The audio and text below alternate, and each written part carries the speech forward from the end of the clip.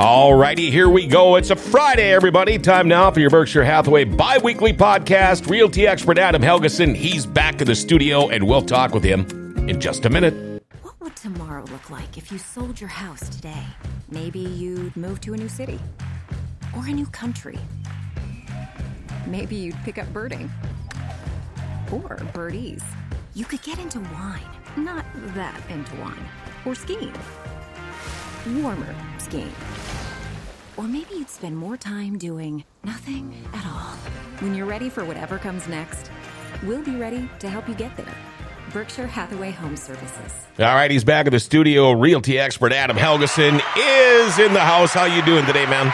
It's Friday. Friday. Big plans for the weekend or not? No. What do you usually do? I know you like to snowmobile and your kids skate and things like that in the winter. What does Adam Helgeson do on a weekend in the summer, if we dare call it summer? It depends. Softball. Are you a ball player? No, the kids are. Okay. I help coach the young kids. Oh, sure. Okay. I like doing yard work, chilling, going to the farm, fishing, hunting, shooting stuff. You like raking leaves? No. Oh, okay, crap. I was gone all last October. You should see my yard. Yeah? I've been picking away at it all week, but where there was a lot of snow, some of that stuff is still froze. But, all the leaves and everything. Of course, I'm surrounded by full-grown trees, so it's not a good sight. Get a mower with a bagger. I know, and I've got a really nice mower. I'm going to have to get a bagger is what I'm going to do. But anyway, on Wednesday when you were in, we talked about what you should know as a home buyer. How about we flip things around today and what you should know as a home seller? Yes, there's lots of things when it comes to selling your house. First thing to understand is the current market conditions. Okay. The conditions change. Hell, it could change weekly, depending upon the rates, the interest rates, the amount of inventory, any announcements of new companies coming to town. I mean, there's so many different things. Influx, the current market conditions, whether it's a buyer's market, seller's market. Is it almost like the Dow or something you're talking about? Well, they made the announcement that this is happening over there, and all of a sudden, the markets either go down or they go up, but all kinds of different factors. Yep, they can. Maybe that wasn't a very good way to compare it, but kind of, in an extreme way. It doesn't quite fluctuate that much. But the nice thing is North Dakota up here, we're pretty hardy and good folk. So I mean, the market stays pretty strong. Yeah, right.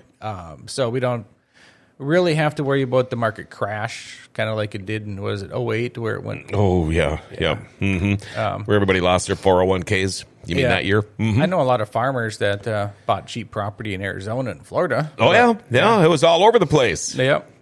So the next big thing when it comes to selling is the condition of your property.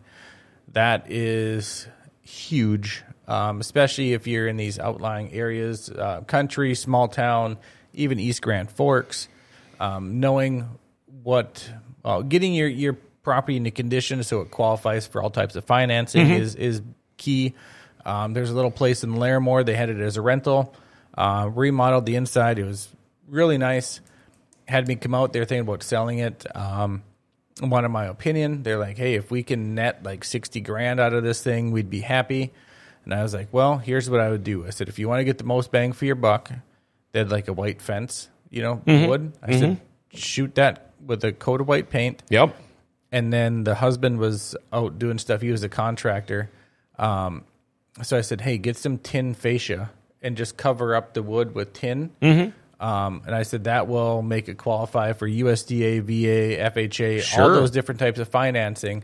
And sure enough, a USDA buyer got it, and we sold it for like $126,000. Oh, okay. So almost, doubled what they were hoping to get out of it. So, I want to stray off just a little bit. It's still on topic, but okay. Say if there's houses for sale, or you're trying to sell, or you're trying to buy whatever, close to like industrial areas or anything.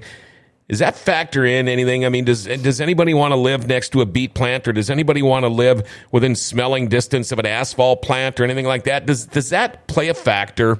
And if so, does that play a factor in the cost of selling or buying a place like that?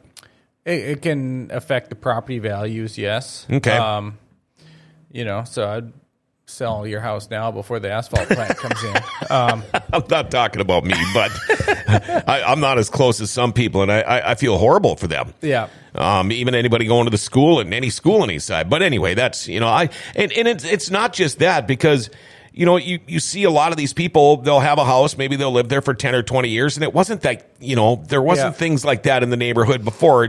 Progress and things grow and towns grow, but it's things you don't envision, and you just wonder, are they going to have a hard time when it comes time to getting rid of it? And who's going to want to live there? But yeah, I mean, to each his own. Sure. I was showing a young couple a house like a block from the beet plant in East Grand a couple days ago, and they're like, "Yeah, this is fine. My dad works at the beet plant. We don't care." You know what I mean? I don't either. I mean, I live right down, right to the. I mean, you couldn't be any more under the southeast of it, and I'm not kidding you. I don't smell it. Yeah.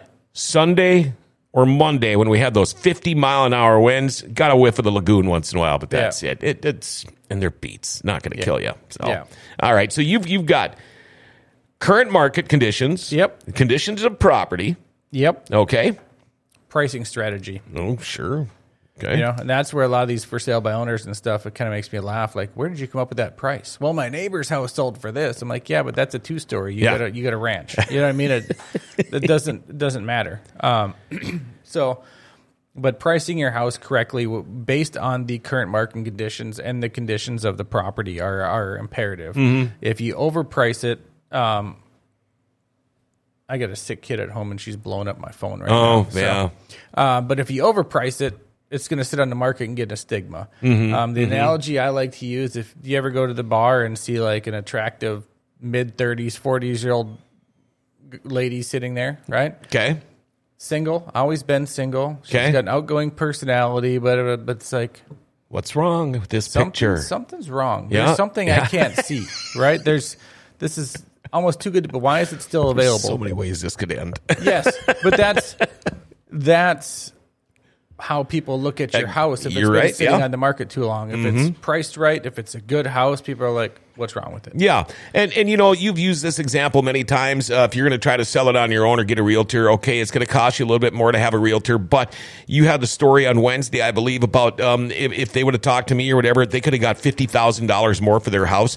These are things they're not going to find out on their own. You might think, well, I can do this on my own. Okay, fine. Maybe you could. Maybe you got $180,000 for your house.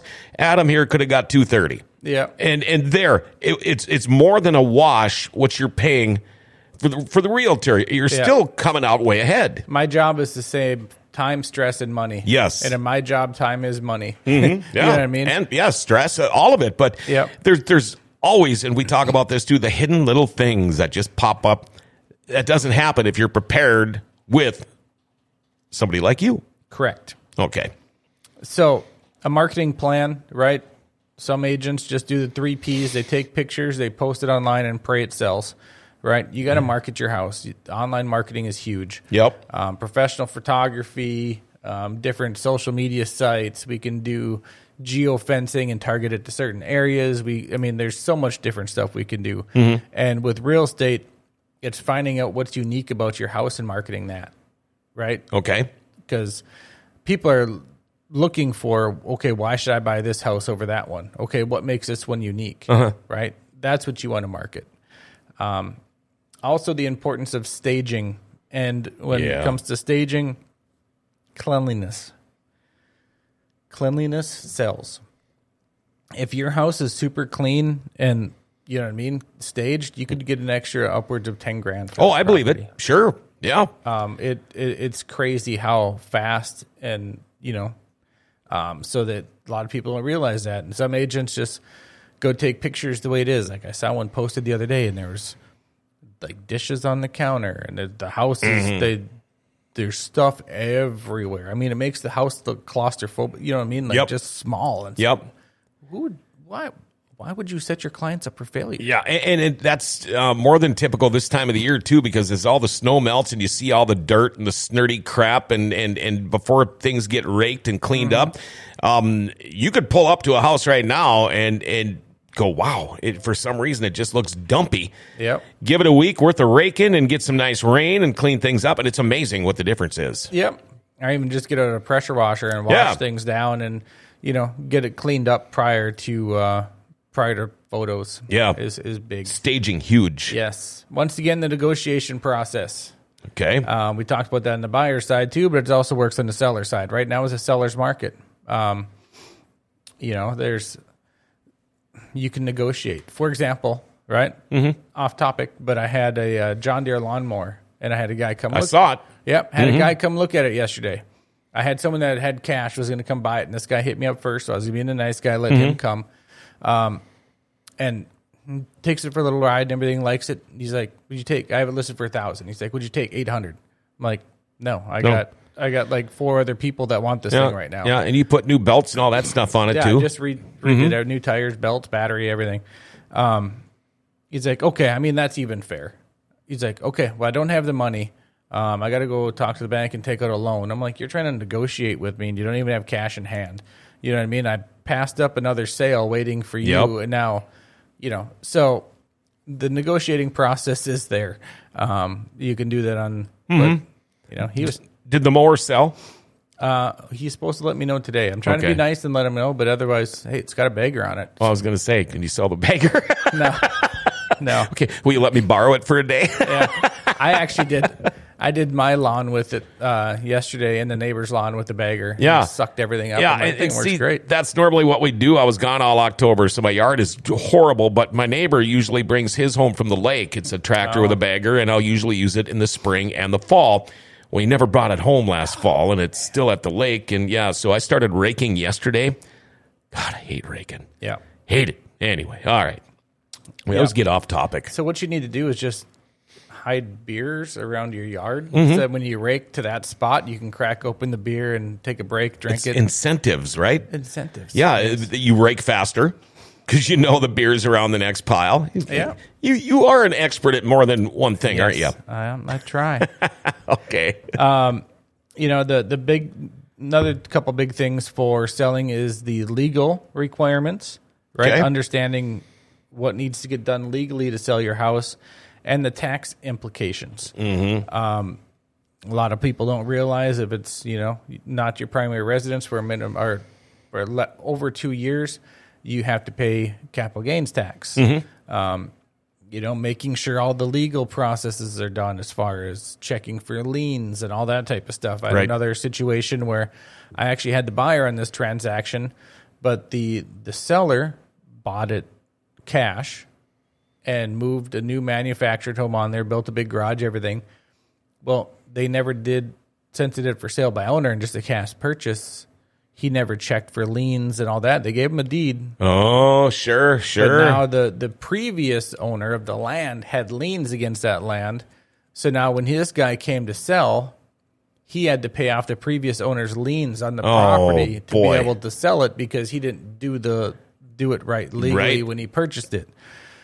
So there's a lot of weird things that can happen in real estate, and you want to make sure your ass is covered. Yeah, because I'm sure legally. That was not a very friendly tune. Yeah, he was not impressed. Oh, boy. So it's like, well, man.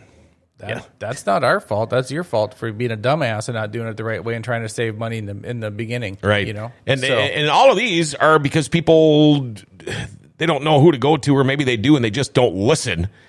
But they got to find a realty expert. Yep, and that comes to the last one. We forgot about timing, the best time to sell your home. Okay. But that all comes down to the importance of a good real estate agent to help you with all of this crap, okay? This is the biggest investment or possible sale of your life. Your life. Lots of money, and you want to make sure it is done properly, legally, and you get the most for it. So, I mean, people think, I could, sell ice to an igloo or ketchup to a lady in a white dress or whatever these damn things are. But you might be good at sales, right? But if you don't know the ins and out of the market, there's more to selling a house than just giving the house and taking the money. Exactly. You know what I mean? So if you have questions, concerns, give me a shout. My number is 701-317-1750. You can check out my website, homesbyhelgeson.com, or call any of us real estate experts at Berkshire Hathaway at 701-746-0303. All right, you got a sick kid at home? Does that mean you're heading home, or you got to go back to work? Oh, I'm going to be working. She probably wants something to eat or wants me to bring her something. So. It's getting to be about that time. Yeah, I think it's just allergies. She's all stuffed up. Sure. And this crappy. Time of year. Yeah, and it's her birthday tomorrow, so that's even better. Well, wish her a happy birthday. Will do. Hey, thanks, man, for coming in. Good seeing you again. Yeah, have a good one. All right, there you go. That is your realty expert, Adam Helgeson. And until Wednesday, there you go for the week. That's your Berkshire Hathaway bi-weekly podcast.